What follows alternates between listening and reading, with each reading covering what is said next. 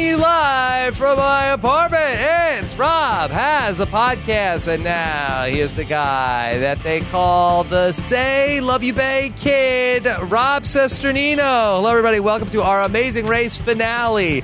Oh, my God. I've been waiting all day to talk about this because what an exciting 2 hours of Amazing Race. I really believe that the Amazing Race 30 saved the best for last with the most electrifying 2 hours of the season on the season finale. And we will talk about it all first with a woman who maybe, who knows, could still be holding out for an invitation to the Jody wedding. Jessica Lees. Jessica, how are you? I'm doing pretty great, Rob. I would have to say this finale was just plain great. Yes. Oh, you don't think it was as great as I thought? It was just plain great. Is that a pun? Sure. Yes. Okay. All right. And of course, also with us, a man who even had the pleasure to talk to all of the Amazing Race teams today as well, Mike Bloom. Yes, thank you. It was a very smashing experience, I must say. Smashing experience. No, just that I'm really. Do you feel like that it was just a ho-hum finale? Honestly, no. I thought it was one of the more exciting finales. As far as finales go, like I never think the finale. Weirdly enough, it builds up. It's supposed to be building up and building up to this, crowning moment where one of the teams wins $1 million and crosses the finish line first. But I never find the finale to be the most exciting episode. But I would say, like, among finales, this was really well designed. We had a lot of order switching, which I thought was great. You really, truly did not know who was going to win until you saw a team at the finish line. It really could have been anybody at any point, which is usually not true. Yeah, no, I thought it was really exciting. I feel like that it might have been, the most exciting of the ones that we've covered. Certainly with the 2 hours, I felt like that the whole way through, it was really neck and neck. A lot of times you have one team that's really way out in front, and sometimes you have maybe two teams sort of jostling, but to have three teams right there at the end, Mike, I thought that was really spectacular. Yeah, I was sort of waiting for the other shoe to drop as well, where, one team falls behind on a task and we say, okay, they're out. Henry and Evan are out because of the roadblock. Jody is out because of the fortune cookies. But no, that final memory task served as a really great equalizer, as memory tasks should. I know we I wouldn't say that we have sort of strayed away from the memory tasks. I feel like we've done sort of different takes on them in the past few seasons to sort of keep people on their guard. But I feel like they went back to a tried and true one that you would see in season 12 or even season 14 with the surfboards. But like you said, even the penultimate leg that happened in Hong Kong, really hard tasks, it just seemed across the board. And maybe this was also because of the mounting fatigue that was happening, where you could tell, especially with Alex and Connor in particular, they were in a different mood. And maybe it was because it was a long day of traveling and they had to, do all this stuff at night instead of getting to rest. But you could really feel the rigors of the race catching up at really the worst times. But I would argue that I feel like this back half of the race has really been fire. In general, lit up like, the roadblock people were when they descended into the Anchorage abyss in San Francisco. Ever since the partner swap, there have been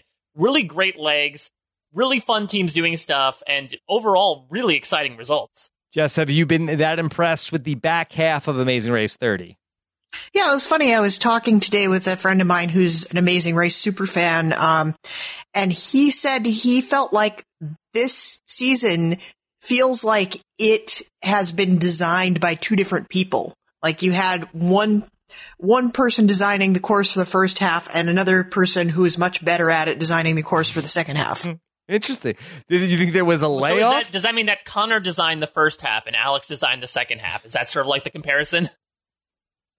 Poor Connor. Yeah. We're just kicking him while he's down. Yeah, Connor, of course, we have all of the Amazing Race exit interviews up. That was one of the things that came up today. And, of course, I think he posted on social media as well, Jess, that the day after he did the race, what happened? He got fired from his job? Yeah, that's apparently what happened. He's no longer part of the IndyCar circuit. So now he really is going to have to stay on Alex's couch. No, well, no, he doesn't. He has a new place now. I believe Rob and I both got the scoop in our interviews. Yeah, we got the news. So, all right, be sure to check out the Amazing Race Exit Interview podcast. That's up on robswebsite.com right now. Scott St. Pierre has already turned all of those around. And, of course, Mike Bloom's interviews are available on parade.com. And, of course, you could follow Mike on Twitter at a Mike Bloom type. Jess, one of the things that we have been especially bad at, I feel like, over the years has been Amazing Race Edgic. I feel like we had it down cold at one point, and we seemingly have lost the thread of this. Well, I think Amazing Race Edgic is not quite as straightforward as Survivor Edgic. And a lot of that is just because the story is what the story is. And you can't, like, I think with Survivor, you can engineer a path to somebody winning, and it makes a little more logical sense with the editing. But with Amazing Race, you could have a whole narrative of a team doing a particular way, and then they end up losing, and it has nothing to do with anything they've done before it. And so I think that's why it's more challenging. And we have been able to tease out, I think, in many cases, what the story is for each one of these teams as they're coming in. But I think we really did get blindsided with this one in particular. Yeah. Yeah, I was going to say, is that a good thing or a bad thing? Because I think it's a great thing. I'd say it's a good thing. Yeah, because I do see the other side of it. I think we can definitely talk about the reception behind the winners of the Amazing Race, which, spoiler alert, are Jess and Cody. I don't know why people are listening to this point if they didn't know that beforehand, but just in case. But it's always interesting because I feel like ever since like Amazing Race 25, there's always been at least a little bit of backlash to the winner. And maybe it's just because they feel like, they were blindsided, or they felt like the right team, quote unquote, who deserved it, didn't necessarily get the win in the end. Maybe part of that is because, especially the past few seasons, I feel like I agree with you. The editors have done a job of really not necessarily telling a different story, but, giving us some conventional edits. But the team that ends up winning is a little bit more unconventional than some of the winning teams we've seen in Amazing Race past. But I totally agree. I think in terms of, it makes things much less predictable and really makes for a more exciting type of result overall. Yeah, and in terms of Jess and Cody, I didn't think that they would win, and maybe it's just because, I am a victim of that. It's never happened before. I don't make victim noises, but that Rob and Amber, I felt like that they were right there, and Rob and Amber felt like that they were so close, and they should have won that season. Then to see Brendan and Rachel get so close again, I just thought that a crossover team was not going to win it. So I never even put myself in the headspace that Jess and Cody would be the eventual winners. I just thought, okay, well, they're there. This is like the next thing that they're going to do.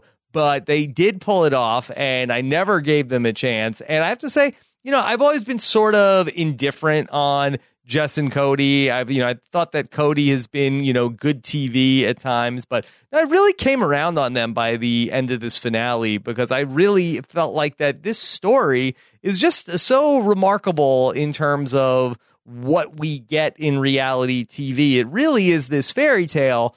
Jess, they didn't know each other a year ago. They come into this Big Brother house. They have this crazy experience. They're both up on the block, and then Peter that Cody's kicked out of the house twice. They had the halting hex, and they know each other for like 5 days outside of the house, and then they're on the Amazing Race, and then that they go out, they win that, and then they have like this nest egg to start this life together, and I think it's a cool story. Yeah, it's a very cool story. And I also think I want to give a shout out here to Humby, who tweeted this to me. He pointed out that the actual arc of the story, like just in a vacuum, without even considering the Big Brother stuff, which I know we do have to come back to this, but Humby points out that the actual story of Jess and Cody on The Amazing Race is that Jess did not feel like she was contributing to the team. She was letting Cody do the bulk of the weight. He did more roadblocks. He was taking definitely the lead to the point where she even said, I've been totally useless. Mm-hmm. Like, she literally said this about several legs. And then in the end, it's Jess's awesome performance on the roadblock that gets them the $1 million win. And I think that's a really cool story where she's in this space in her head where she's not pulling her weight on the team, and then she's the one that pulls the win out for them. I think it's great. No, I absolutely agree with that. And I thought it was great to see as well, because I think that, I don't think she was wrong when she was saying that she was useless there for a while, because it seemed like that the last contribution that she really had made, and I know that, everything is, I don't want to undersell her contribution, but in terms of the actual tasks, Mike, you pointed out back in Zimbabwe that she sort of coached Cody through the learning the song task, but she hadn't made a meaningful contribution in a while, and I thought that was a nice punctuation to this story that she was the one to win that final challenge, Mike. Yeah, it's interesting. I thought that was definitely going to go one of two ways, where we would get another like Nicole and Travis situation where one partner was sort of leaning on the other one the entire time, and they end up sort of buckling under the weight, but Jess did exactly the opposite. And to your point, Rob, earlier about how, you thought that no crossover team would win, this is not the CBS season for reversing the curse, is it not? I feel like we have sufficiently set ourselves up for Survivor Ghost Island. The curse the prequel to the curse has already been reversed. We have a crossover team. Is it a curse or a halting hex?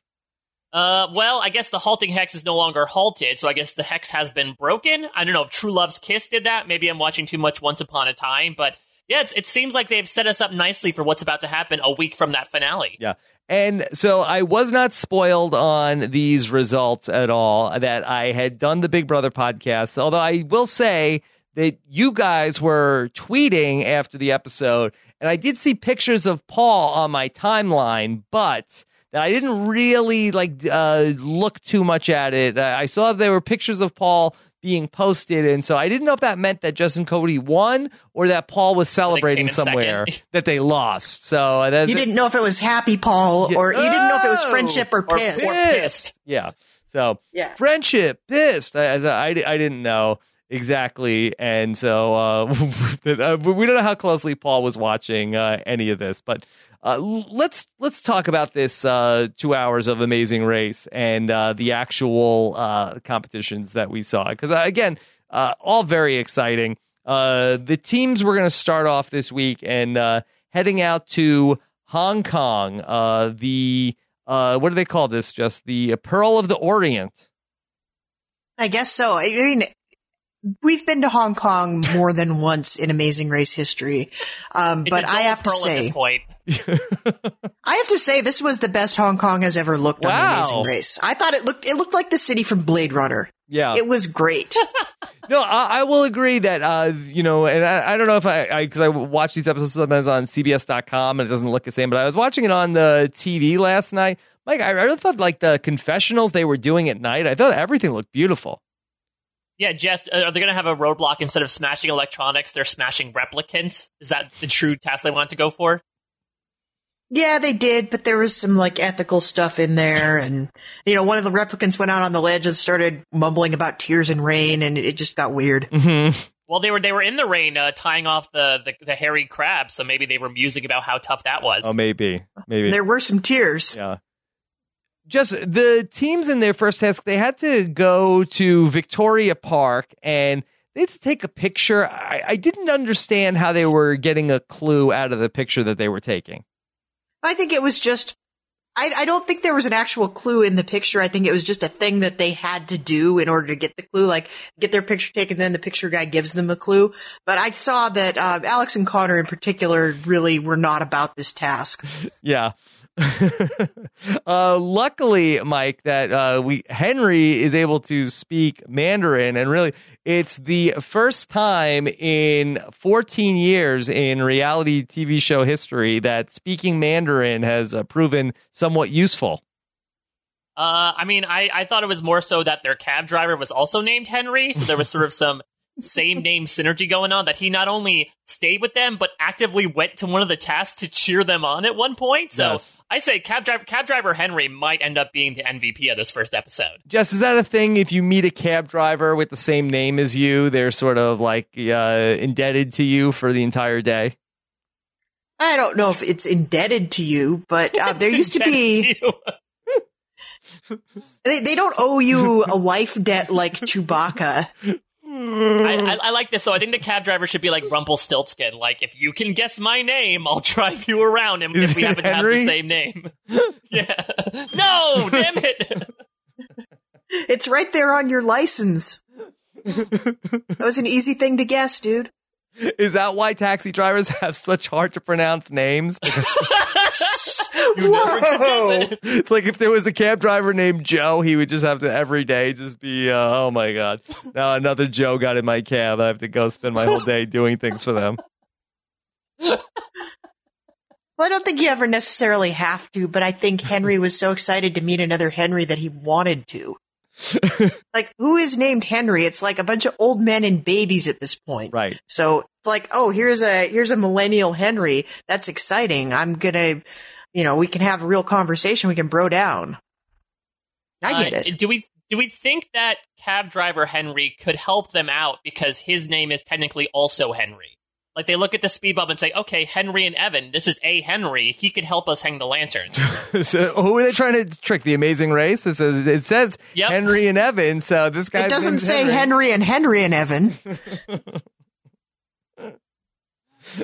So they had to do the hanging the Chinese lanterns speed bump, kind of a ho-hum speed bump, Jess, right? Yeah, a little bit. I felt like the fact that there were LED candles inside the lanterns really kind of turned down the excitement on this.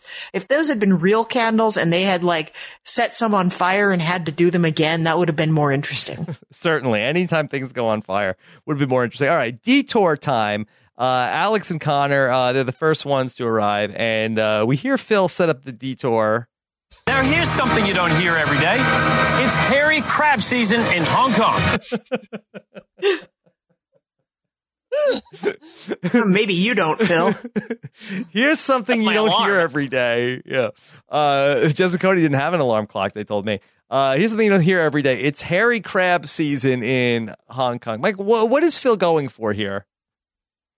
I don't know. When I heard here's something you don't hear every day, I was just anticipating whatever might come out of his mouth. I did not expect that it's hairy crab season in Hong Kong. And once I heard that, I did not expect is that a us to go- euphemism here? Yeah, exactly. I didn't know exactly where we were going when he ended up saying that. I know that it's after dark. Like you can literally get crabs. in Hong Kong, but I've never heard this before. This is slang that Phil, he's way more hip than I realized, Jess. Well, look, you can get crabs at any hour in Hong Kong. I think we've learned that. especially on that street where all the drunk people were hanging out. But I guess, is he making it like that it's a popularly used phrase, or is he saying that you won't hear this very Here's often? something you don't hear every day. It's hairy crab season in Hong Kong. Because I just made up this expression. That's why you don't hear it every day. What do we think that means if it's an idiom in Phil's mind? I'm going to look up hairy crab on Urban Dictionary to see if, well... Oh, no. Yeah. No, I don't think they don't. It doesn't mean anything. This is a family podcast, Rob. Yeah, Mike, this is the church it up of the Amazing Race. So do we think that there's a phrase that says this is hairy crab season in Hong Kong? Is that what we're getting at? We're going to get bombarded in the comments about how wrong we were. Yeah, Jess, do you think that Hong Kong is part of the euphemism? Like, well, it's hairy crab season in Hong Kong, if you know what I mean. Could be.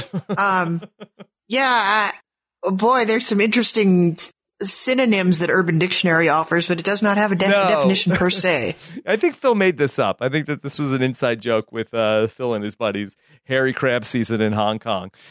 So this was a detour which was especially tough. There was Grub Grab on the other side, which was not exactly a walk in the park, but proved to be a lot easier to do. Jess, do you think that just by the name of these two detours, you would have been able to tell that one was much harder than the other? I don't know. I see the word grub and I automatically think I'm going to be eating something gross. Right. Yeah. Hopefully not But a Jervis. this grub grab detour option is something we have seen before. Like, this is basically, it's an unlabeled switchback because we have seen this task. I believe it was season 14. Yeah. Mike, I was really surprised at how this ultimately played out in terms of the grub grab side of it, because they set it up. Okay, here come Henry and Evan, and Henry is talking about how he speaks Mandarin, and while they don't quite speak Mandarin here, seems like he has a leg up on Connor, who's kind of freaking out and like talking about how he can't do this right off the bat. But then it seemed like that Connor finished it like just a couple minutes after Henry did, and I don't really understand what the disconnect was. I mean, again, I feel like Alex and Connor were sort of in a weird place, emotionally speaking, this entire leg. Maybe it was because that photographer just really ticked them off that much that they were sort of stewing about it for the rest of the leg. But yeah, we do get, this was even on the previews, like the entire week, just Connor talking about like, this is impossible. And then, of course, he ends up finishing, as you said, like 2 minutes after Henry does. This is one, I feel like this is one of those detour tasks where it does seem sort of impossible at first, especially because they are speaking Cantonese so quickly and so in succession. But I feel like Henry really mastered on a good strategy, which is to listen to every other order so that he can sort of focus on one at a time and not just have to hear one after the other and not really, compartmentalize everything. But Connor sort of, brute forced his own way through by just taking down a couple of key words and relaying them to, I wouldn't even call these people the line cooks. They're more like the lunch ladies, where they just sort of find the thing in the tray and serve it to them. Yeah, just they were like painting it like Henry had this great strategy and Connor was a real dodo. And then I was really surprised when Jess and Cody finished the crab challenge and they said that they were in third place. I was like, wait, hold on. How are they in third place? I didn't even realize Alex and Connor had gotten out of there. This is like classic Amazing Race editing, though. I mean, we talk about this every single week. There's always one of those shots where they're like, I can't do this. This is impossible. Cut to commercial, come back from commercial. And, oh, look, I can do this. And I think everybody has that minute. I think especially when you're really tired and you've got the so-called killer fatigue, I think you reach a point where everything looks really impossible. It turns out it's not actually that bad. And so that's where you get all your sound bites about things being terrible. Yeah. Henry and Evan, I think, are also very good at giving Amazing Race confessional, and we may be overrating them as a team because they're really good in the confessional of talking about how they figure things out, like, and they do it in a way that maybe like Alex and Connor don't, where they're able to talk about the task like, so we were able to tell by the way that this was going to figure out blah, blah, blah, blah. I'm like, oh, that actually sounds like a really smart way to do it, where, Alex and Connor are a little bit more like see the ball, hit the ball in terms of talking about what they did. But time-wise, it was there was like no difference, Mike. Yeah. I guess it's sort of just, it seemed like, again, one of those tasks where once you got the hang of it, no matter what method you tried, you were pretty much able to get through it, as opposed to the crabs, which proved to be quite a hairy situation, yes. Quite literally. Yes. Just before we talk about the crabs, I thought that this was an interesting thing on the menu in the restaurant. Okay, that's the Yung Kai. Yep. Yeah, Yung Kai. Was that a dish on the menu when we did the Game of Thrones Amazing Race, Jess? No, it should have been. We should have had like dragons and like grilled crucified slave heads or something. Yeah, the Slaver's Bay kid. I'm glad they didn't serve marine. It would have taken them like 5 years for it to actually do something and come out on the plate. All right, let's talk about the hairy crab task. And boy, just Alex and Connor were not having it. Connor especially, he was really getting very crabby during the detour. That's apt, I guess. Did you just ding yourself for that? Was that a self ding? Sure, that's the best kind. I guess so, but there's something I don't know. Every day. Maybe you don't. It's one of those things where I think there was a trick to the crab task, and I think some of the tasks on The Amazing Race are better suited to the see the ball, hit the ball methodology. But Alex and Connor got to that crab thing, couldn't figure out the trick, and would have been there all night. Yeah. Poor Connor got snipped. I don't want to say bit because it's not the crab's mouth. What would you call that, Mike? Pinched on the finger? Yeah, he was not happy. I mean, it sounds very tame, but I feel like that's what it was. But yeah, that was sort of Connor's like, nope, we're done moment. Nope. Yeah, I mean, yeah, exactly. And it seemed a little tough, I guess, between the rain and the fact that these, I feel like legs in particular, were very crab meticulous legs? and detail-oriented with like, okay, you need to do these certain amount of things because, Christy and Jen, who I would say once again had kind of a rough leg. Even Phil sort of mused about it at the pit stop. They usually do really well at these types of tasks, but they got pretty far behind to the point of where they were last leaving the detour because the crabs either just kept crawling out of their binds or they just weren't tied correctly. Yeah, this looked like no fun. And then just why'd they have to make it raining on top of that? That seemed like overkill on the Amazing Race challenge producers. I think it just looked cooler. Like you can't dress like the Gorton's fisherman when it's like sunny and 85 degrees out. Yeah, this was very challenging. Cody seemed like he was good at this. Between catching the frogs and tying up crabs, this seemed like this was right in his wheelhouse, Jess.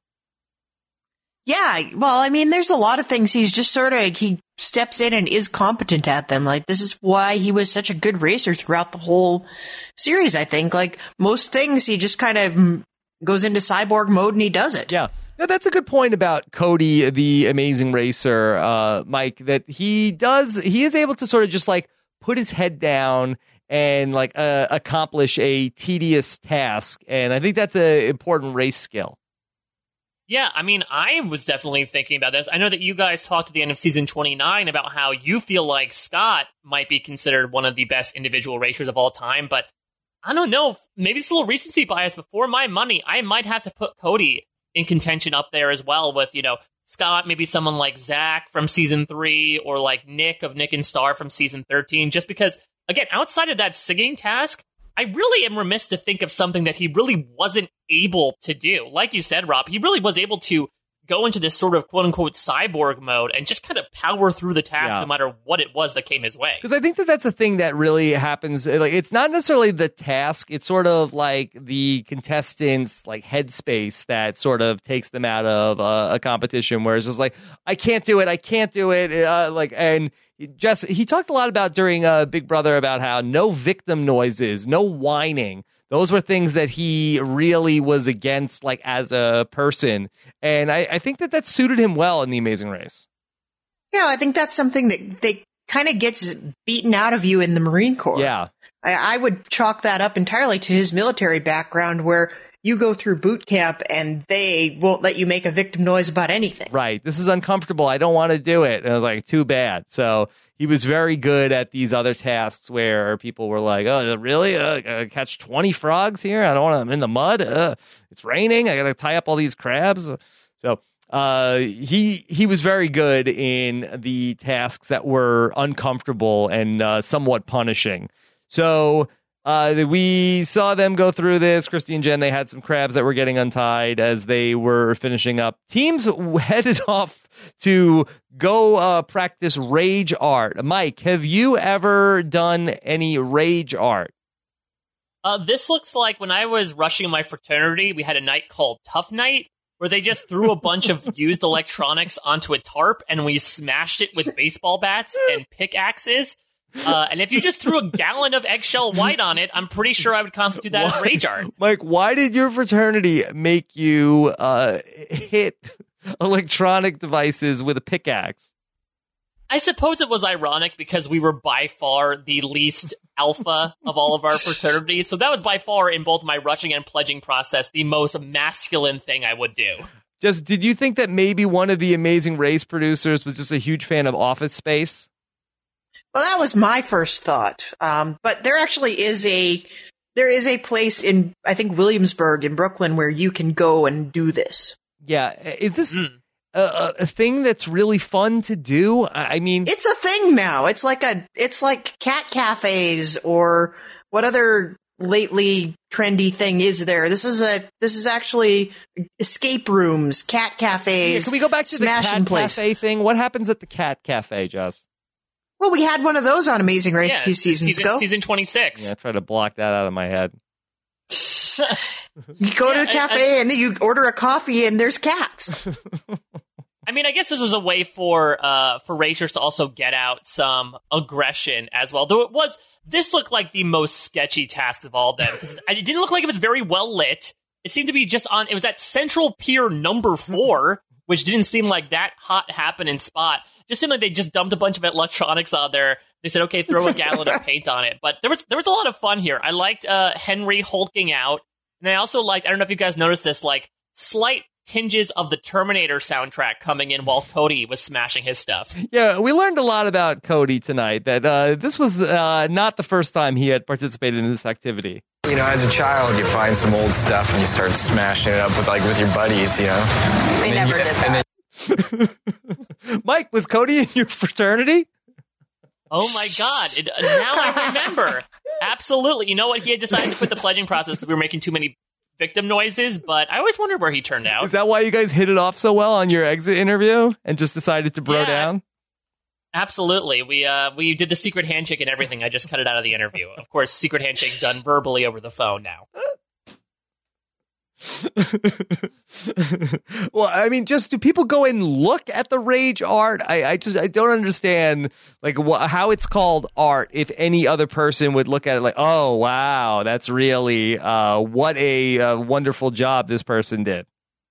Well, I don't think you would go and look at the junk that is left behind, but you might view it as performance art. Like maybe art. Somebody goes in and smashes stuff, and maybe other people watch it, and like that's the consumption of the art. I'm not totally sure here. Mm-hmm. I mean, it serves as a great reminder of honestly our reliance on the electronic medium and the technology, which I realize is a little bit, hypocritical considering that we are recording a podcast right now. But I think it does a great job of smashing through the screens to really make us see what lies underneath them. Just circuitry and wires, nothing more. Really deep. Very. Now we're back to Blade Runner. Yeah, very deep.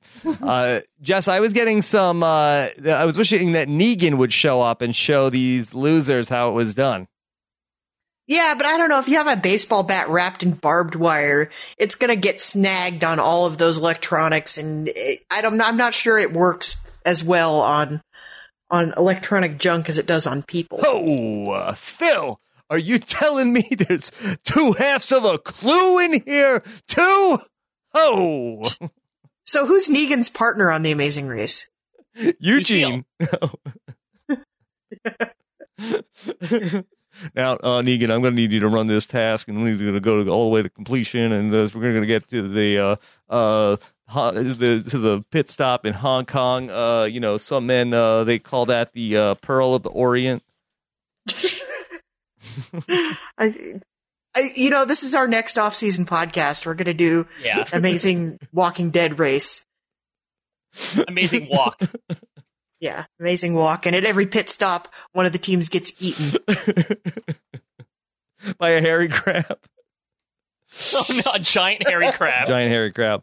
Mike, your pickaxe would be very useful in the Walking Dead universe.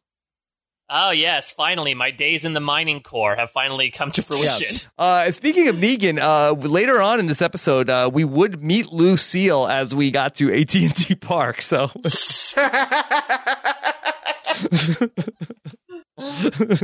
very popular figure there. Okay.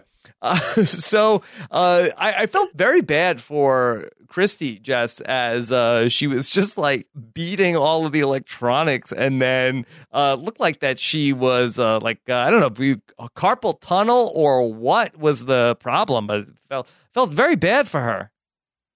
Yeah, it looked like maybe she just like jammed her wrist or something. I wasn't sure what was going on there, but it was another one of those cases of, oh my God, I'm in so much pain. Oh, I'm done. Yeah. All right. So Henry and Evan got through there. Alex and Connor got through there. They were headed down to the street, and it was our eventual, okay, what order did you do things? Mike, I still don't understand the figuring out the correlation between the signs and the briefcase and how the teams were supposed to figure this out. I mean, I can understand why Alex and Connor had so much difficulty.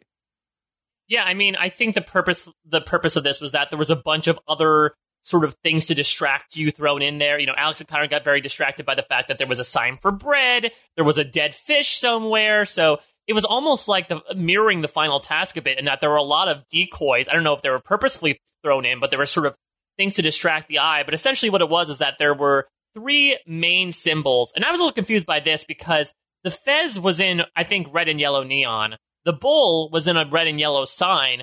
But the Washington Square Arch, I could understand why that was the elusive one, because that didn't have any sort of Amazing Race colors or insignia around it. It just happened to be on a happy hour sign. So I can imagine why that sort of blended into the background and why so many teams just essentially had to brute force their way through guessing that number. Jess, were you able to follow what they were supposed to be doing? Yeah, I got what they were supposed to be doing, because this is a task that this is another task they have recycled after countless uses. I don't even think Unlike this is the those first time. electronics that ended up going all to waste. No, I think you have to break down the electronics into their component parts and then recycle them is how that works. But we broke this down into its component parts. This is not even the first time they've done this in Hong Kong. Yes.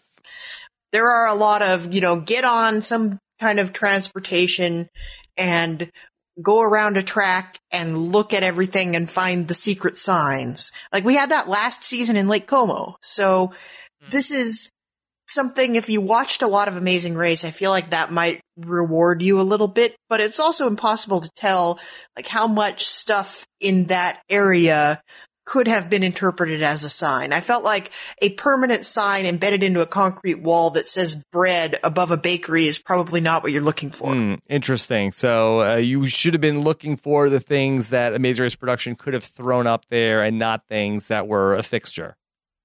Right. Okay.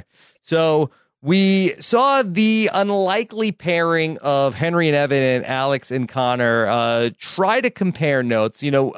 It's really come up so much, Mike, about the top 3 best friend teams that want to go to the end together. And then you had Henry and Evan, who everybody was working against. But Alex and Connor and Henry and Evan started to trade notes a little bit here. Yeah, would you say that Jess and Cody were part of an alliance that was fostered in friendship? Is that what you were saying? I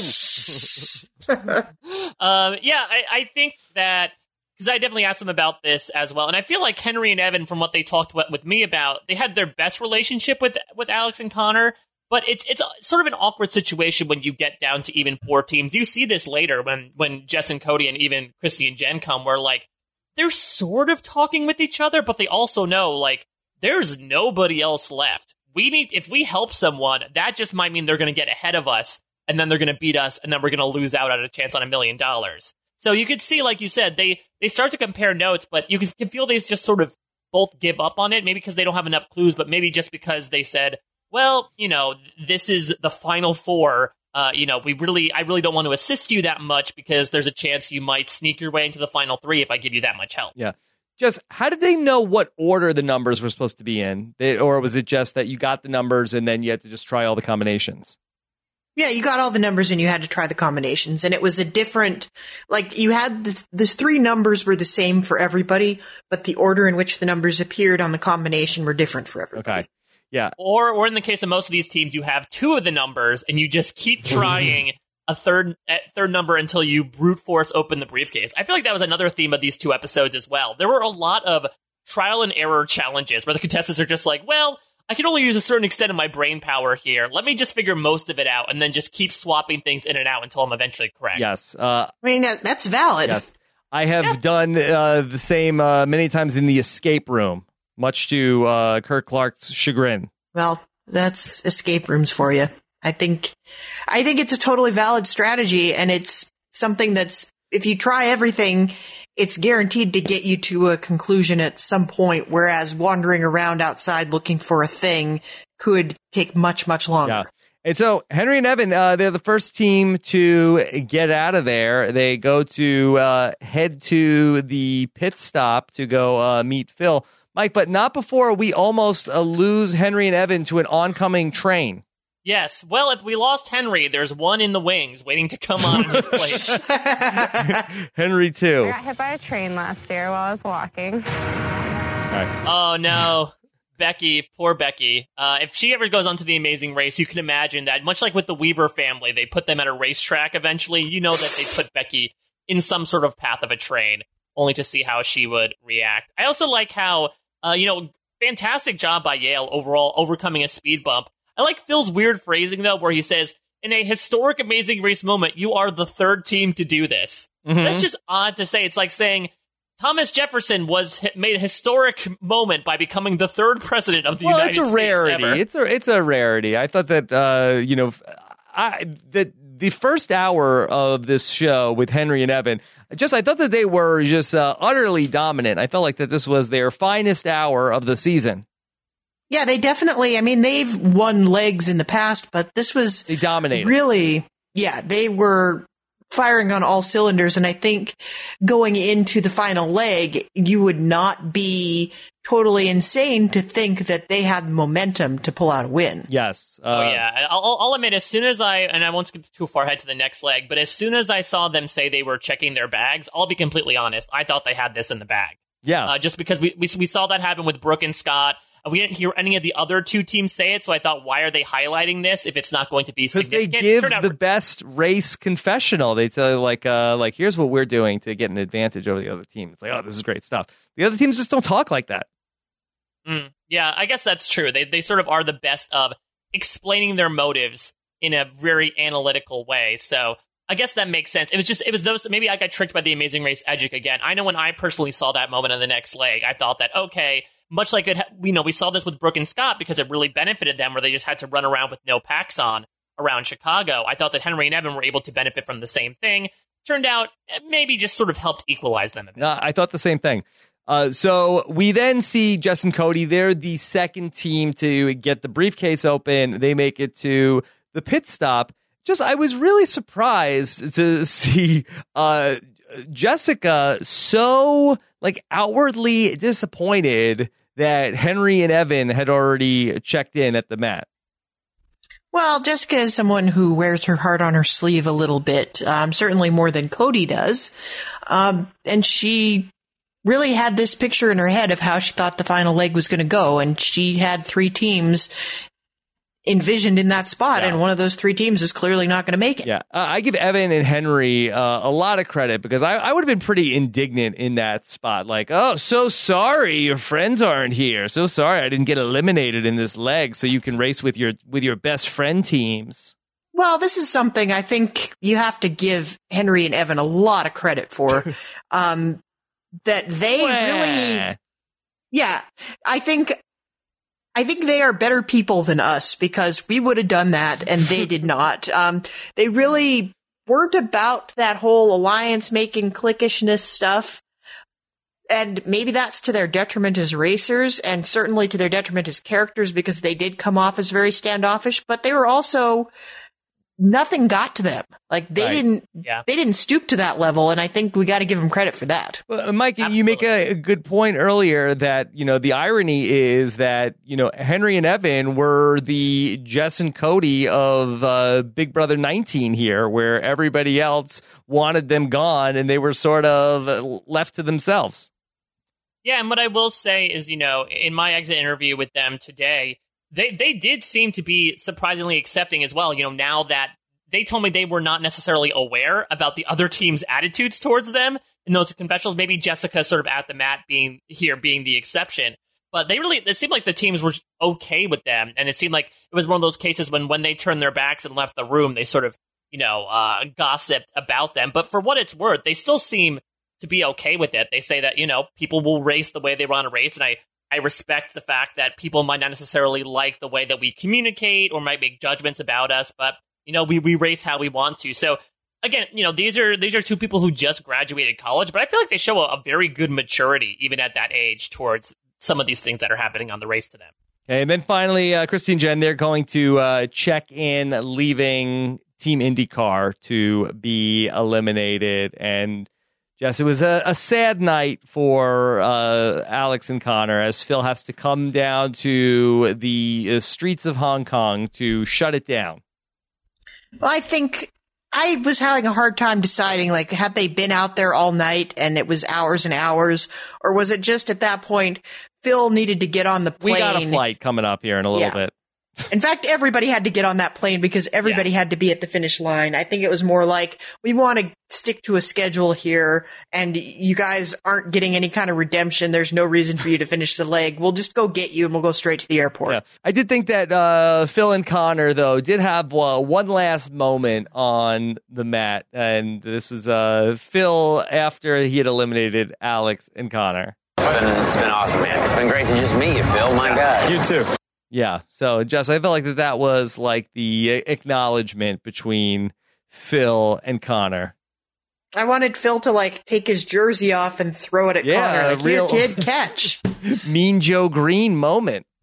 Yeah, exactly. Emphasis on mean, considering how Phil acted towards Connor. Yeah, this definitely felt like that moment where like the whole movie, the hardened coach has been like really pushing it into his quarterback to do better and better, and then when he finally he fails the championship, like the coach decides to come to him very sympathetic. Like even before that moment when Phil sort of rounds the corner, like Connor is extremely hard on himself, and Phil is surprisingly sympathetic towards him, considering the 10 previous legs of the stuff that he's thrown towards Connor, where he's like, "Hey, don't beat yourself up, okay? You know, winning 3 races out of 12 is still a really good statistic. You should believe in yourself." And I know that Connor told me that he wanted to slide into Phil's DM so they could have a drink together. So that was one of the fun constants throughout this season as well, the dynamic between Phil and Connor. I think it's very rare that we've seen a dynamic between Phil and a racer over the course of a season in particular. Jess, do you suspect that Phil would return Connor's DM?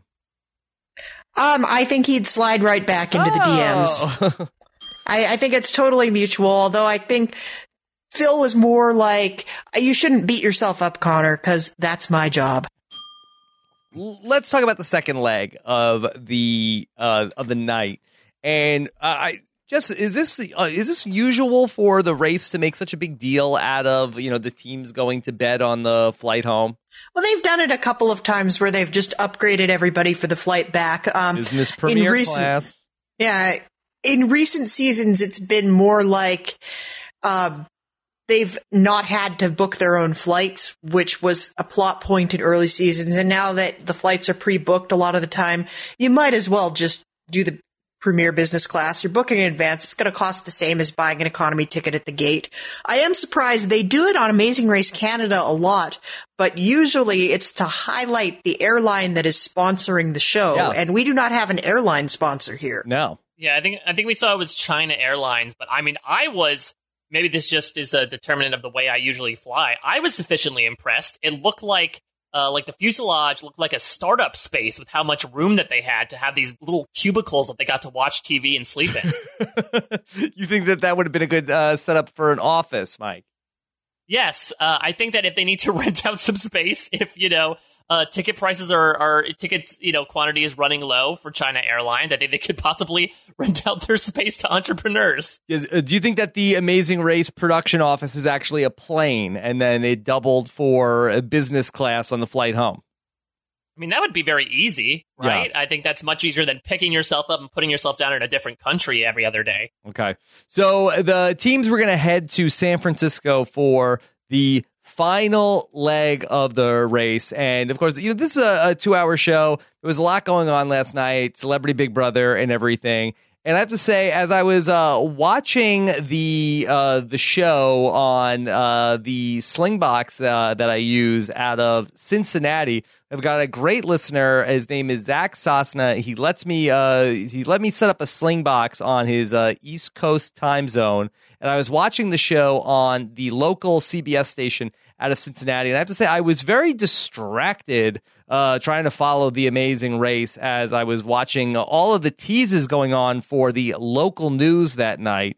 Here's what they were talking about. Live at 11, local teenagers are caught taking a joyride in a stolen car and could be behind vehicle break-ins in a neighborhood. How they could be tied to similar crimes in another area. Also, some hunters say they have proof that Bigfoot exists right here in the tri-state, where they believe the beast could be hiding at 11. Wait, what? What? So did you stick around and watch the news? I want to know what's going on here. No, I did. I'm pretty sure they're connected. I'm pretty sure the teen stole the car, and then they happened to find Bigfoot in said stolen car. So that's why they had to do sort of like a one element leading into the other. And we have a team of hunters on the case. Is this what Ri-Fi has been up to in these last 12 months? Tracking down Bigfoot? It's slim pickings now that Hunted is no longer happening on CBS, I suppose. But this was a big story in Cincinnati, and I would love to get an update from any of our listeners in the Cincinnati area, because it seems like that this was like a big investigation. Pretty massive, real quick of a glimpse, and it moved behind a tree. I'm not crazy. You guys aren't crazy. There is something in the woods. Hunting Bigfoot in the Tri-State, tonight at 11 on Local 12. And this was so much. I said, this is a great episode of The Amazing Race, but now I'm really distracted about Bigfoot. But I thought Bigfoot lived in the Pacific Northwest. No, he's in Cincinnati now. Did he move? He's nomadic. He wants to get away from the coast. I mean, I'm surprised that at this point, I think we might have given The Amazing Race 31 ideas to have their final leg now in Cincinnati next time, so they have to scout out Bigfoot. The teams will race through the tri-state looking to find clues for Bigfoot himself. Well, Bigfoot will hand him their next clue. Like, what am I watching? He'll be on the mat with Phil. What am I watching? The Weekly World News? What are we talking about on the local CBS? Now, here's something you don't hear every day. Bigfoot is loose in Cincinnati. The hairy crab is on the loose. Yeah. There was a Harry in the Bigfoot movie that I recently watched, the documentary, Mike. Yes, is the Bigfoot actually John Lithgow in a costume? All right, so we'll see. Please, anybody in Cincinnati, let us know if you spotted Bigfoot. All right, the teams would then head to AT&T Park. One of my bucket list items to go and watch the Mets play there one day. Just is this a new thing? 2 seasons in a row that we're going to go to a baseball stadium in the final leg?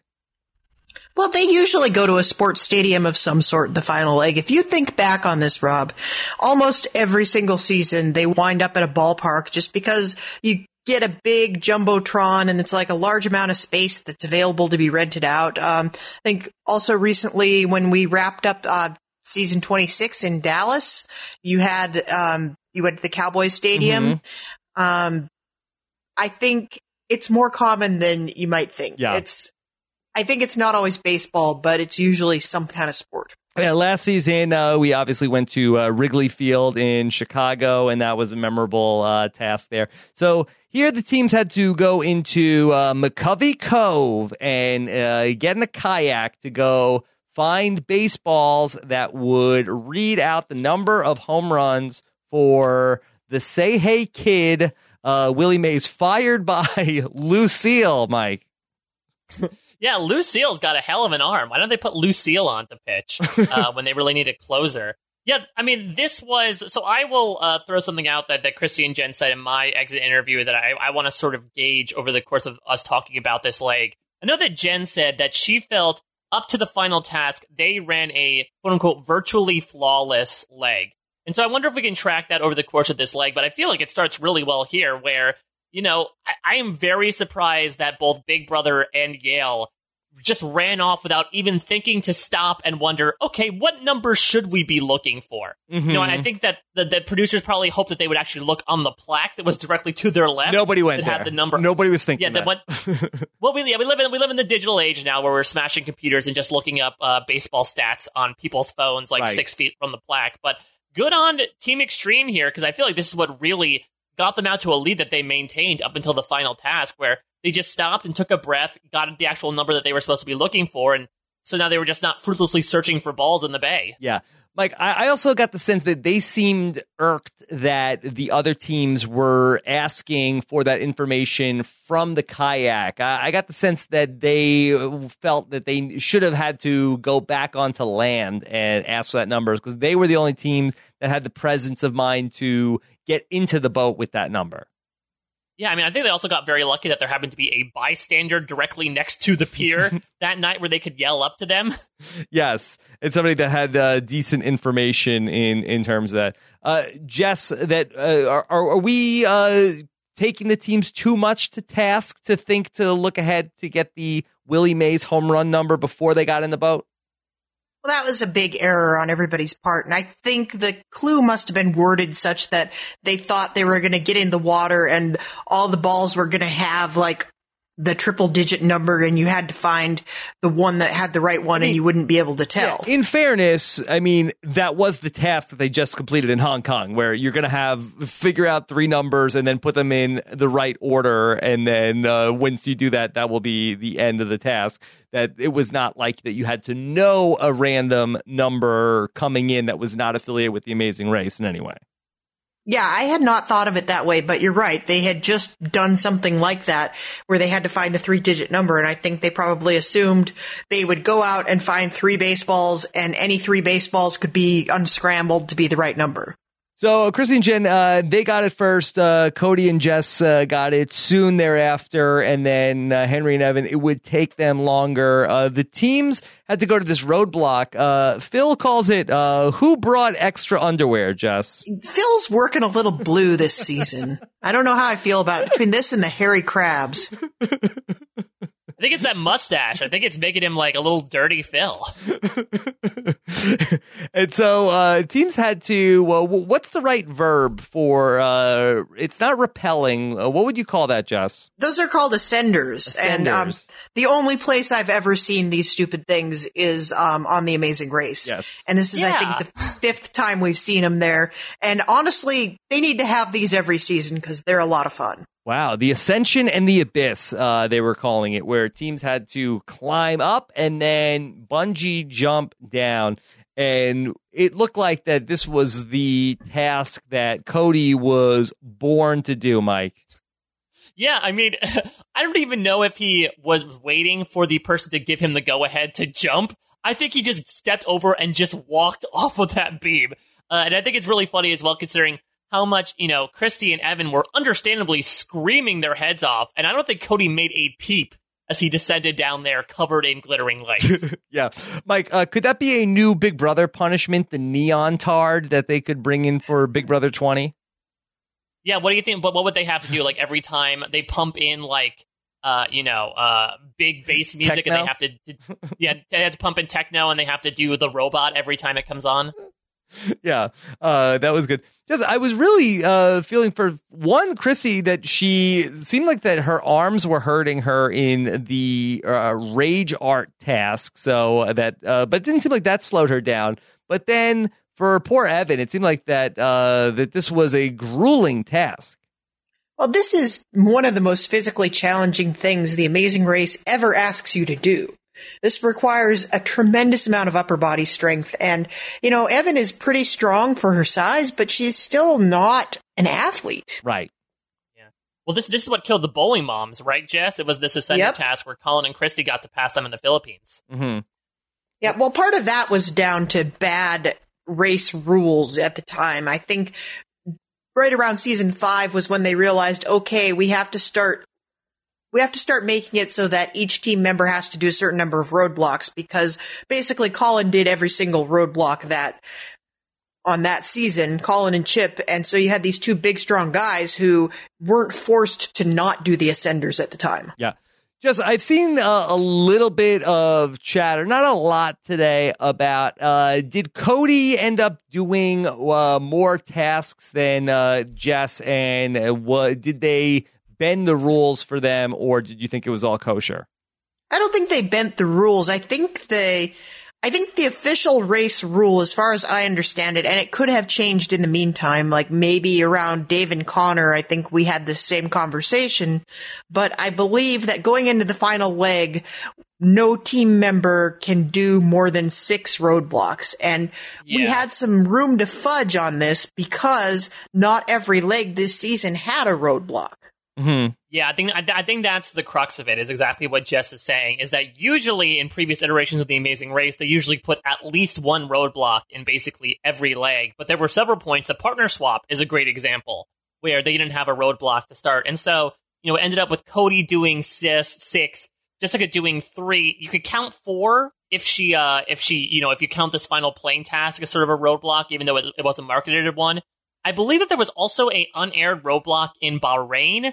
I saw something about, like, diving off a platform or something that was really inconsequential, so it got edited out. And if Jessica did that, that would bring their total up to 6 and 5. So really, I think it's more balanced than people are making it out to be just by looking at the pure numbers of it all. Now, this is really where, the race, we had a couple of lead changes here in this final leg where it looked like Christy and Jen might be able to break away as they were the only team that had the 660 number in the boat. But then Cody ends up getting up the bridge so quick, and they're able to get a little bit of a lead here heading into the fortune cookies, and Henry Evan, you feel like maybe they might fall out of it, but we get to we get this clue, Jess, and it's like, okay, go to the Golden Gate something factory. I'm no Captain Lorca over here, but that does not look like any fortune cookie I've ever seen in that picture, Jess. Yeah, I'm not sure what that was supposed to be. Fire the fortune cookie artist. Yeah, that's not the emoji for fortune cookie. I don't know what that was. Cedric would have loved this task, because it's all about emojis. Yeah, I do. I love me a Rebus, and even a Kathy Lee, but yeah, this it looked like more like a cracker to me, so I thought it was one of the cracker factory for a second. Pancake with a bite out of it. I don't know what sort of fortune cookie that was. Was that supposed to be the representation of like the flat fortune cookie that was like coming off the conveyor belt? I do not know what that was. I think someone needs to upgrade their Wingdings font. So, all right, teams had to make the fortune cookie. Mike, nothing really exciting here in the fortune cookie making. For a second, I thought that we were getting to that aforementioned storyline that I talked about before of, Jessica will be the one to sink Team Big Brother because, she was the one who really struggled on making those fortune cookies where Henry and Evan were really able to blaze through it and lead directly after them. But once again, it became a big equalizer at the final task. So that was really all the drama and intrigue that came from the fortune cookies. Yeah. I thought it looked really hinky, to be honest, because she was doing a terrible job. And then you see like Christy and Jen with their like C+ fortune cookies and the guy throwing out a bunch and making her redo them. And here's Jessica, and like her fortune cookies aren't even in the little slots. They're just in like a big heap. And some of them are clearly not fortune cookie shaped, but they ended up passing the task at the same rate as everybody else. So I don't know. Interesting. Henry and Evan are going to show up, and they are going to make up some ground here, at least on Jess and Cody, in terms of how fast they're able to do the fortune cookies. But basically, the teams are going to get out of here and head on down to the USS Hornet, where they're going to compete in the final leg or the final challenge of the race. Mike, what'd you think of this as a final task in terms of, run around the ship and then find all these parts and then put together this plane puzzle? I mean, I think this was a good way, again, to harken back to some of those initial memory challenges, which I think it started in, season 3, but it really didn't get brought into a main component of every final leg until season 12 or so. But, I mean, it serves as a nice equalizer to sort of raise some intrigue while at the same time testing skills. And I feel like adding the physical component of actually fighting the pieces definitely helped in the case where if there was one team that was really out in the lead and they were so far ahead of everybody that it really seemed like no contest, at least this provided a component of, you have to find the 12 pieces in the thousands of rooms in the Hornet. And I believe it took them on the screen, like an hour, 15 minutes just to find all the pieces to begin with. So you can imagine how long of a night that was, and I think that sort of also added to the frenzy and the mental breakdowns of some of these contestants as they were working on the planes ultimately. Yeah, Jess, did you like this final plane challenge? Yeah, honestly, I think this is maybe one of the best final tasks in Amazing Race history.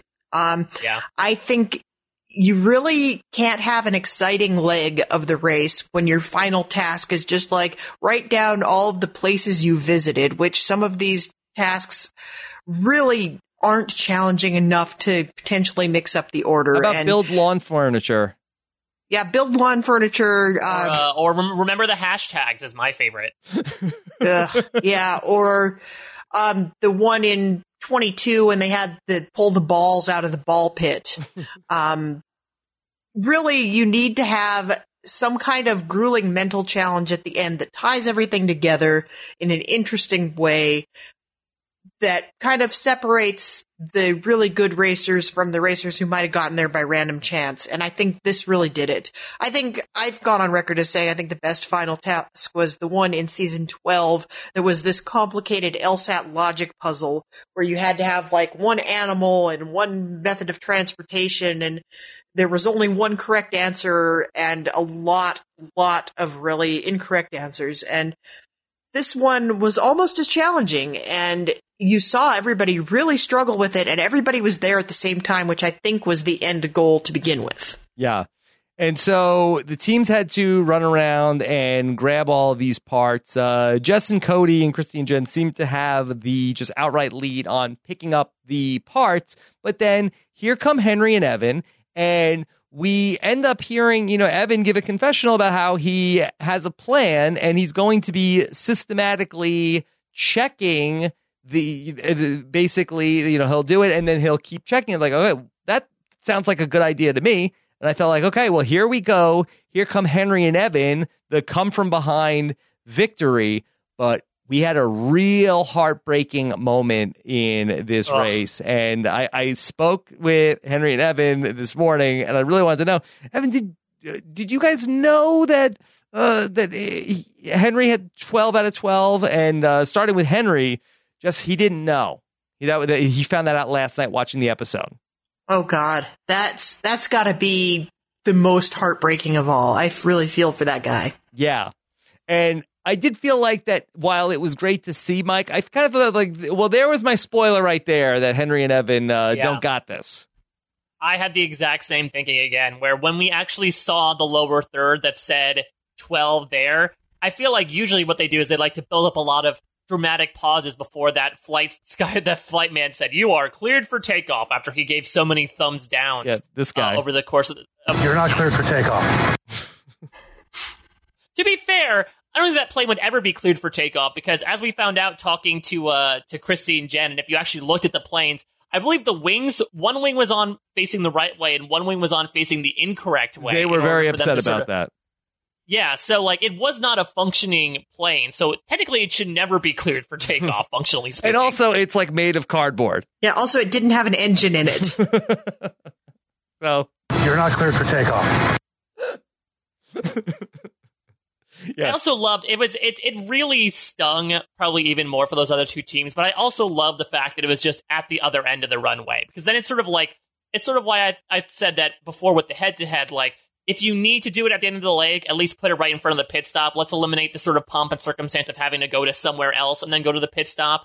They can at least run directly from, the final location down the tarmac into the finish line. But you can imagine how tough that must be, to knowing that it's steps away certain victory. And you just need to have things in the right place. And Henry and Evan did for a brief second, but then it got taken away from them. Yeah. And also, the reverse is true, that when we saw Jess with 10 out of 12, only needing to switch one thing and then to ask, I felt like that was kind of clear that they were going to have it. And but it's a little, maybe the average person that's watching the show isn't thinking along those lines. But Jess, I thought that this was such a great puzzle also, because you had all three teams working on it, and it was one of these things where they could just switch one thing and ultimately be right, but it wasn't like, that they're not even close. It's like we couldn't really tell just by looking at it who was close and who wasn't.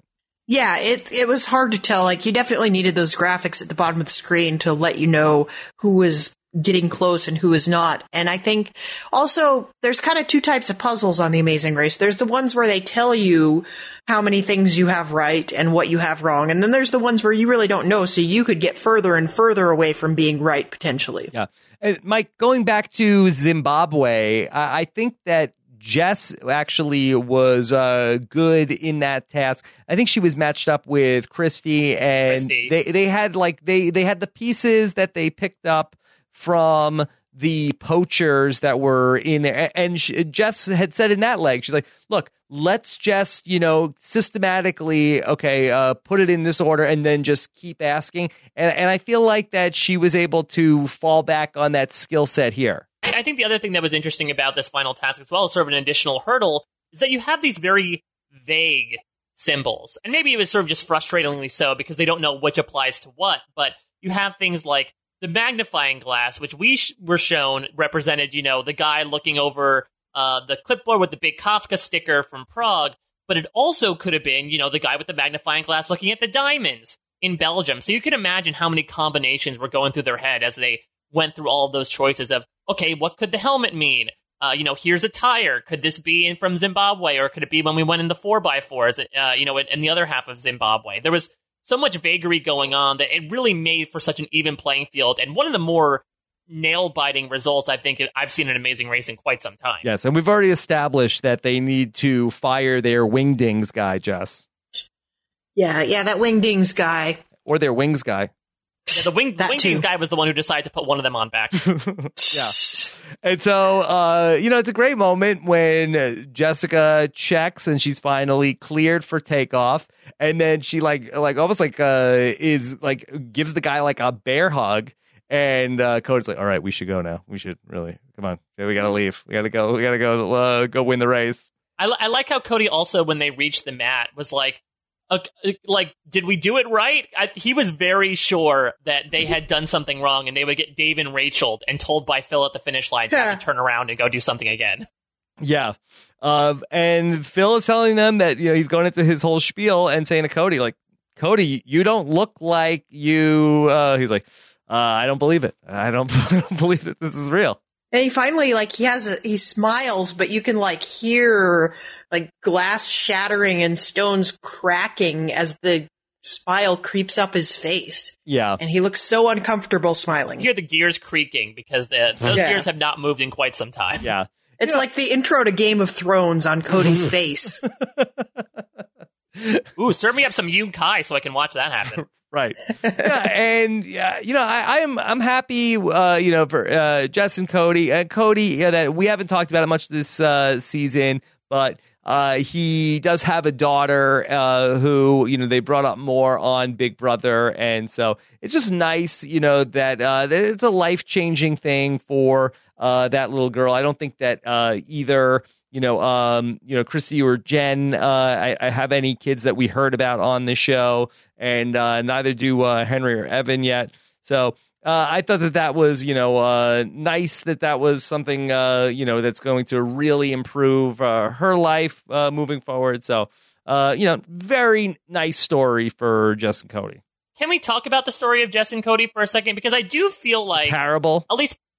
I do feel terrible for counting. We all counted them out when we made our predictions last episode. But part of the reason why at least I made my predictions because I feel like, and again, we talked about unconventional stories, but I feel like Christy and Jen and Henry and Evan had such larger stories overall when it comes to the narrative. Christy and Jen, we kept hearing about, we want to be the fourth all-female team to win. Henry and Evan, we really got a late surge of this outsider storyline, how they're the underdogs. Ever since the Freet race, it's been mind over matter. And Cody and Jessica, they've had their moments, but it didn't necessarily feel like there was an overarching narrative. I love that you brought up Humby's tweet before, Jess, because I feel like that is one of those storylines, but it's one of those things where in the moment you don't necessarily see the forest for the trees, but now taking a look back, like I'm Bigfoot. sure rewatching this, yeah, maybe he'll be there, giving out those clues. But I feel like this is one of those things where rewatching the season, you'll get more of a sense of not only what their general storyline is, but I feel like Jess plays more of a role in the team than we initially give her credit for. Final leg being the exception. Yeah. Would you say that her role is, as you mentioned with the singing task, is she has this cyborg? Is she like this mother of dragons figure that she is just her job to sort of keep this weapon focused at the task in front of it? Yeah, we compare it to almost in Frankenstein when you have this little girl that offers Frankenstein a flower and he's able to succumb to beastly instincts in order to, become slightly civilized. I do think, and Cody talked about this a little bit in my interview with him, where I think Jess really plays an important role emotionally speaking. I do feel like it gets a little underspoken in The Amazing Race, the dynamic between the partners and how important that is. And we've seen earlier on this season with some teams where they have distrust in each other. It really sows the seeds of dissent and leads to their downfall. Whereas Jessica and Cody, I feel like Cody was only able to be successful because he was able to lean on Jessica so much and because she was able to provide emotional support for him in order to sort of fuel his success. So again, I do agree that there were certain points when she was adamantly saying, this is not my thing. I'm not going to be able to help with this. But I do feel like there are certain things behind the scenes in terms of actually managing their relationship that she was very key in sort of helping, urge the team along. It just, they never had a fight during the entire run of The Amazing Race. And they, had some disagreement in some moments where they weren't talking to each other for a couple of hours in Big Brother. But overall, they don't really get into flameouts with each other like Brendan and Rachel would at different times along the way. Well, I think part of the key difference here is that A, Cody is not human. He is a robot. And B, they have not interacted in the real world. They don't have any sort of life together at the point at which we're watching them. Mm-hmm. They've been on a TV show throughout the entirety of their relationship, and they've never been 100% real with each other, which I think ironically makes them better suited to run the race as a team. Yeah. So you feel like that because it's such a new relationship for them that they're almost still in like that blind date phase honeymoon of it. Phase. Right. Where it's like that they're not going to go to like it's all still so new. Yeah, it's new, and it's also like the only thing they have in common right now is their shared experiences on reality television. And at the point in which we're seeing them win The Amazing Race, the only thing they have in common is the race. I would liken them to like an Eric and Danielle, who were a couple who were kind of artificially put together. Didn't know each other that well, weren't actually even dating, didn't have a relationship at the time, and ended up winning Amazing Race All-Stars because they were able to be so hyper-focused on the race. And I don't have any doubt that Jess and Cody have a very real relationship. Like, their affection for each other was very genuine, but at this point, the only thing they are to each other is they're a very new relationship, and they are on a TV show with one goal together. They don't have any other stuff in the world waiting for them yet. Okay. The other teams start to get their plane assembled. We see Henry and Evan end up coming in second.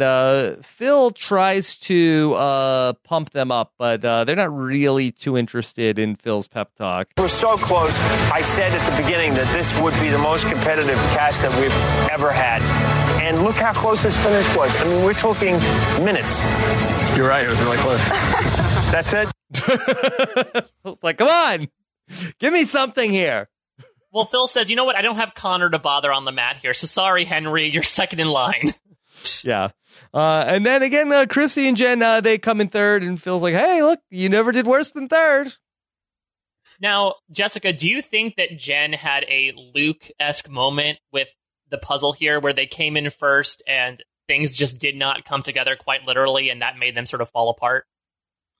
I think so, but obviously she didn't flame out quite as spectacularly as Luke did. I do think she really clearly blamed herself for that. Yeah. But she was not that far behind. I don't think there was more than 10 minutes separating any of these three teams. Yeah, it was a tough night for Christy and Jen because they seemed like indestructible through the first 10 legs of this race. And then they just had like two rough legs back to back where it was like Christy seemed to have more problems in the 11th leg, and then it was Jen ultimately who was very besides herself about the whole thing with the plane in the 12th leg. But they were just such a strong team and such an even keeled and consistent team through the whole race. Well, they were never really tested, I think. They got through everything. They were quietly competent. There was never any wall that they hit until that second to last leg. And I think teams that win tend to hit their wall a little earlier and get over the wall and have room to recover. And I think maybe Christy and Jen, if they'd had some real trouble with something earlier in the race, they might have been able to bounce back from that and do much better, where Jess and Cody had several points where we thought they were done for and they got over it and were really cruising with some good momentum by the time they hit that final leg. Yeah. That's an interesting point because I believe in when I talked with them, they said that those moments actually they felt it quote unquote made them stronger. They said on the flight back from Hong Kong, they really used that moment to debrief and sort of say, okay, this is what we sort of need to work on. But it's interesting sort of comparing the divergent paths of Cody and Jessica and Christy and Jen, specifically in the last 3 legs, where, Christy and Jen come in third 3 times in a row, whereas Cody and Jessica, even though, as you said, Jess, they had a streak in the middle, especially where they were coming in like 6th, 5th, 4th near the bottom. They come in second, then second. And I wonder if it's just, there's such a thing as momentum, as rare as it might be on The Amazing Race, where you are in a different environment every week. But if you need momentum, maybe you need momentum at the end specifically, because that's what really is going to fuel you emotionally and mentally to push through that to the other side at the end. Okay, so overall, The Amazing Race 30, super exciting finale. Jess, is it too soon to look at the season as a whole in your mind? I mean, everything gets better with perspective, but I think we can look back on this whole season. I mean, we have devoured a lot of Amazing Race in a relatively short time. Mm-hmm. Yeah. So I think it's hard to, we practically binged this. Like, CBS forced us to binge this season. And I think we might need to digest it a little bit before we look back on it and kind of try to fit it into the canon. But honestly, like, looking at it right now, the morning after, or the evening after, as it were, we're recording this now on Thursday night. I would say that I think it's been overall a pretty good season. I think better than I had expected, especially going into it knowing that we were getting a team from Big Brother. I know I wasn't high on them, and I think they in particular really pleasantly surprised me. I mean, I'm still going to get like Jess and Cody stans that are going to be like, well, this thing you said that we're critical of them, that was inaccurate, so you're wrong, and they're the best team ever. They're not the best team ever, but they're entertaining. I'm not unhappy with them winning. Like, I'm not ready to throw the whole show out the window because they won. Mm-hmm. And I think the other teams were incredibly competitive. I wouldn't go as far to say the most competitive ever, but it was a great season full of some good locations, some good challenges. You had a lot of teams that had amazing personalities, some really fun moments. And I think overall, this is a season I'd go back to and watch again. Wow. In terms of the Jess and Cody performance, it wasn't a dominating performance by really any stretch of the imagination. They only had one other first place finish in the entire race, and that came all the way back in leg number 2. They did come in second, looks like 4 different times, but they had some, 6 out of 8, 6 out of 7, 5 out of 6, 5 out of 6, 4 out of 5. So they were sort of a middling team at points, Mike. Yeah, I mean, I feel like nowadays we can sort of like, I don't want to discredit all of these like first place finishes, but I feel like in an era where you have winners like the aforementioned Eric and Danielle, or the Beekmans, or Amy and Maya, or even someone like, Kelsey and Joey, who did not get a first place victory until the finals, or even someone like Brooke and Scott, who also got one first place victory before winning the final leg. I think it's leaning more and more on what you do in the final leg and just racing as consistently as possible. And they definitely had some ups and downs over the course of the race, but I think that also just harkens to, as Jess was saying before, this cast. I do think this, I mean, I mainly watched the show for the cast and the tasks, and I feel like both were very, very good. The cast especially. I think, we might have balked a little first at like, oh, this is a little gimmicky to bring in, competitive eaters and NBA people and Big Brother people and IndyCar drivers. But I think they all proved to be at least pretty good TV characters. We could maybe talk down the line about who would we possibly bring back for a prospective All-Stars version, but I think everyone, participated in at least some entertaining moments on television, and I think the locations in particular were really good. I feel like every time we went to a place, even when we were in the same country, no two locations felt the same, which I think just really speaks to the diversity that they were going for. They even got to visit a country for the first time in 30 seasons of The Amazing Race, which is unheard. So I would say personally, I probably put this in at least the top half. I think that the stuff that I think this season will also be known for the stuff that they tried out too, the head-to-heads and the partner swaps, which I would say I think there are seeds of ideas in there that need to be worked on. Not to say they were complete and utter disasters the first time they rolled them out. I think they were fine to maybe not great in terms of execution, but I feel like with maybe a little workshopping, if they want to keep working on them and using them in the race, they'd be able to use them eventually in a good way. Yeah. Just no word on Amazing Race 31 yet at this point, correct? I think we've heard rumors that we're getting an Amazing Race 31, but I would be surprised if we got it before next year. Yeah. I think this particular model, as we saw, the ratings were much higher than they were of the previous season, and I think that's going to probably give us a little momentum to give us at least one more season. But I think this model of showing it between the Survivor seasons during this break when not much else is going on, I think that really helped the show, and I would not be surprised to see them try the same thing again. Yeah. Yeah, I saw something, I think Phil gave an interview with Andy Denhart on Reality Blurred about he felt like there actually might be a 2-season pickup. If that's the case, would you... Don't get greedy, Phil. I know, I was going to say, don't count your chickens before they hatch. But do you think that, are you liking what The Amazing Race is doing so far with the sort of 1 season a year format? Do you think that going back to 2 seasons a year, especially if they're trying to squeeze it in these sort of hiatuses between CBS's other reality shows, do you think that might be a little bit of too much TAR overload? Well, I think that it's a smart strategy for CBS. So you sort of have like these, Survivor tent poles where, you have basically, 26, 27, 28 weeks out of the year that get filled by Survivor on that Wednesday night. And then you have Big Brother, which fills in a big chunk of that time. So if you could get The Amazing Race sort of like in one of those bridge slots, either between when Survivor ends in the spring and Big Brother starts, or like they did here when Survivor ends and before Survivor begins again, that just feels like the natural place to slot these Amazing Race seasons, Jess. Well, yeah, and you don't have people that are kind of like they have their one reality show a week that they watch.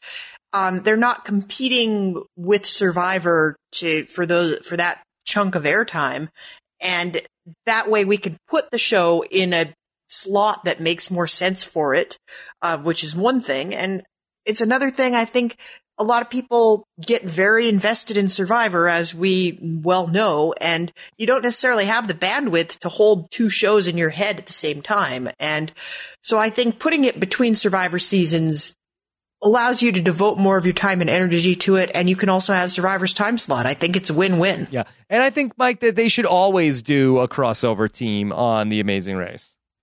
Well, I think after this, again, the curse has been broken. We'll see what this might lead to. It might not even be another crossover from another CBS reality show. Considering how much streams are crossing between CBS and MTV, maybe we see, a couple from The Challenge come on.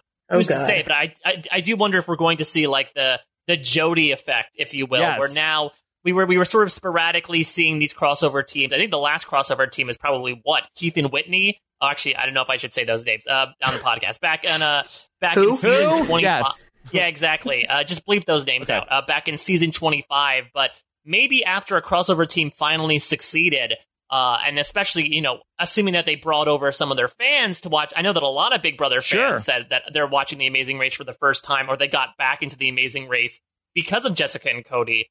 Even though I don't know if they're the exact like overwhelming contributors to the great ratings overall, I do wonder if they might be looking to casting to say, okay, let's bring in bigger names, and maybe that will include some reality stars in there as well. Great. Well, let's give our friends over at CBS Casting some ideas on the crossover teams that they should be calling for The Amazing Race 31, okay? So, Jess or Mike, do you guys want to jump in with some suggestions that we would greenlight for The Amazing Race 31? Ooh, give me Brandi Glanville and James Maslow. But they wouldn't want to do it together. I feel like that the Celebrity Big Brother pairing, that would make sense. You have Brandi and Ari. I feel like that would be fun. But I think that the one that's emerged is Shannon Elizabeth and Meta World Peace. Do you think Meta I would World watch Peace that. is going to be making it out of the cab that leads to the airport? No. He's going to say, no, just take me back to my wife, please. He loves Shannon so much. He wants to hang out with her. And Shannon is a world traveler. She has a, built-in fan base. The Big Brother superfans love Shannon. Who knows? Shannon and World Peace. I don't know. Maybe Shannon will finally win, much like Meta cheered her on to after he was evicted from the house. Yeah, that would be great. Who are you rooting for to win this? I love Shannon first. I love Shannon so much. Out of everyone who's left in the game. What about Survivor? Is there anybody off of Survivor 35, Jess, that you could think of that would be good to bring back for the Amazing Race?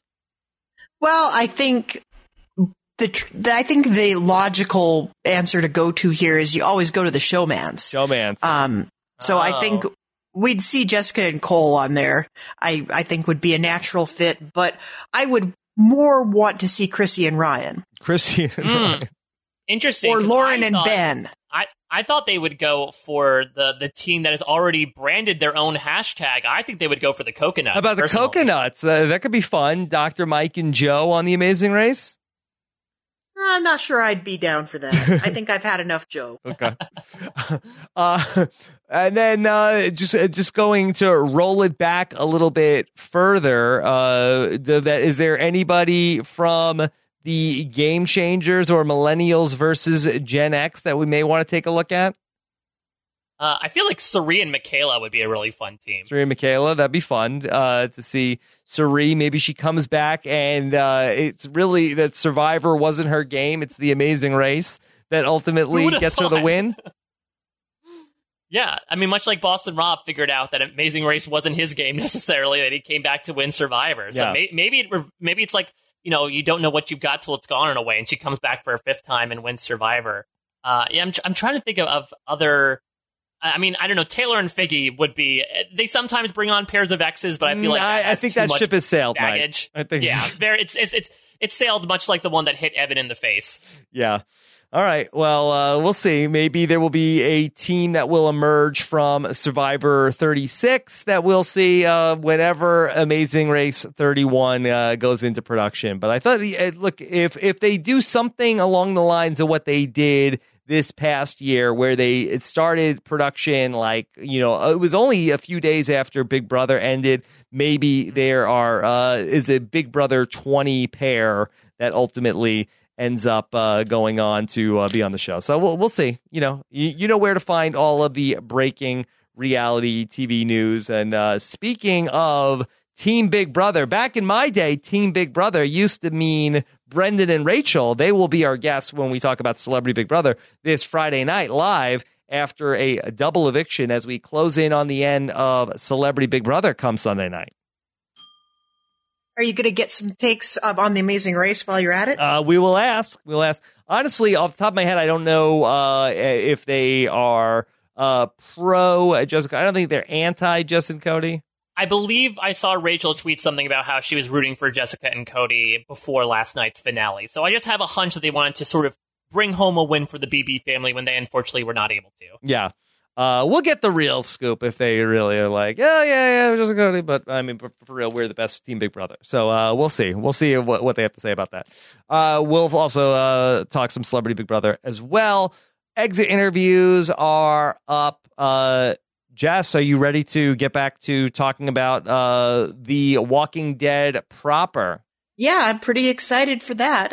We left it off in a pretty dark place, and I want to see how they resolve that. Yeah, so we will check that all out. We've got that coming up. We'll get to that on Monday night after we get through all of the Big Brother festivities. Mike, I know that in addition to your Amazing Race exit interviews, you've got some Big Brother exit press coming up as well.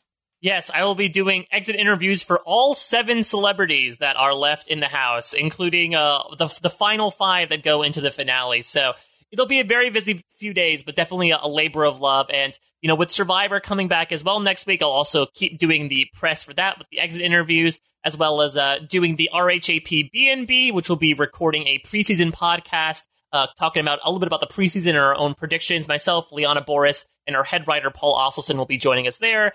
in addition to all the other random things I do between Survivor Historians, the Top Chef coverage, the Drag Race coverage. I'm sure some other random things will be thrown in there. But thank you guys for, allowing me to sort of ride sidecar over the course of this podcast. I've had so much fun getting to talk about this season with the two of you. Yeah, well, it was a fun ride. It was a quick ride, really only like over the course of 7 weeks. We talked about so much Amazing Race. Jess, could you give me some odds? What are the chances that Mike is going to have an interview with Omarosa in the next couple of days? I think they're pretty good. I think Omarosa is going to be a good sport about these exit interviews. What do you think, Mike? Are you preparing Oni questions at this hour?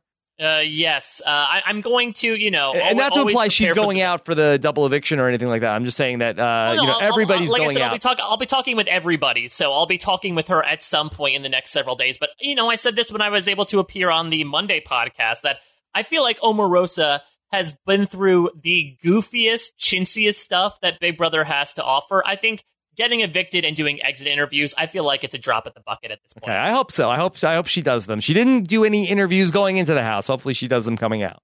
Yeah. Well, I hope so. I mean, at least I need to get some more gossip. Hopefully she didn't use all them up between all the interstitials that we see on Celebrity Big Brother episodes. Yes, we have a lot of questions that we need to know. All right. So thank you guys so much for checking out all of our Amazing Race coverage, of course. What's the schedule for the Amazing Race Canada? Do we know that yet? We don't know that yet, but it's usually sometime around early July is when it drops. So right around to coincide with Canada Day is when we usually get those. Okay, stay tuned for that. Follow Jessica Leese on Twitter. She's Haymaker Hattie. She will have all of that information. Mike is a Mike Bloom type. I am at Rob Cesternino. Take care, everybody. Have a good one. Bye.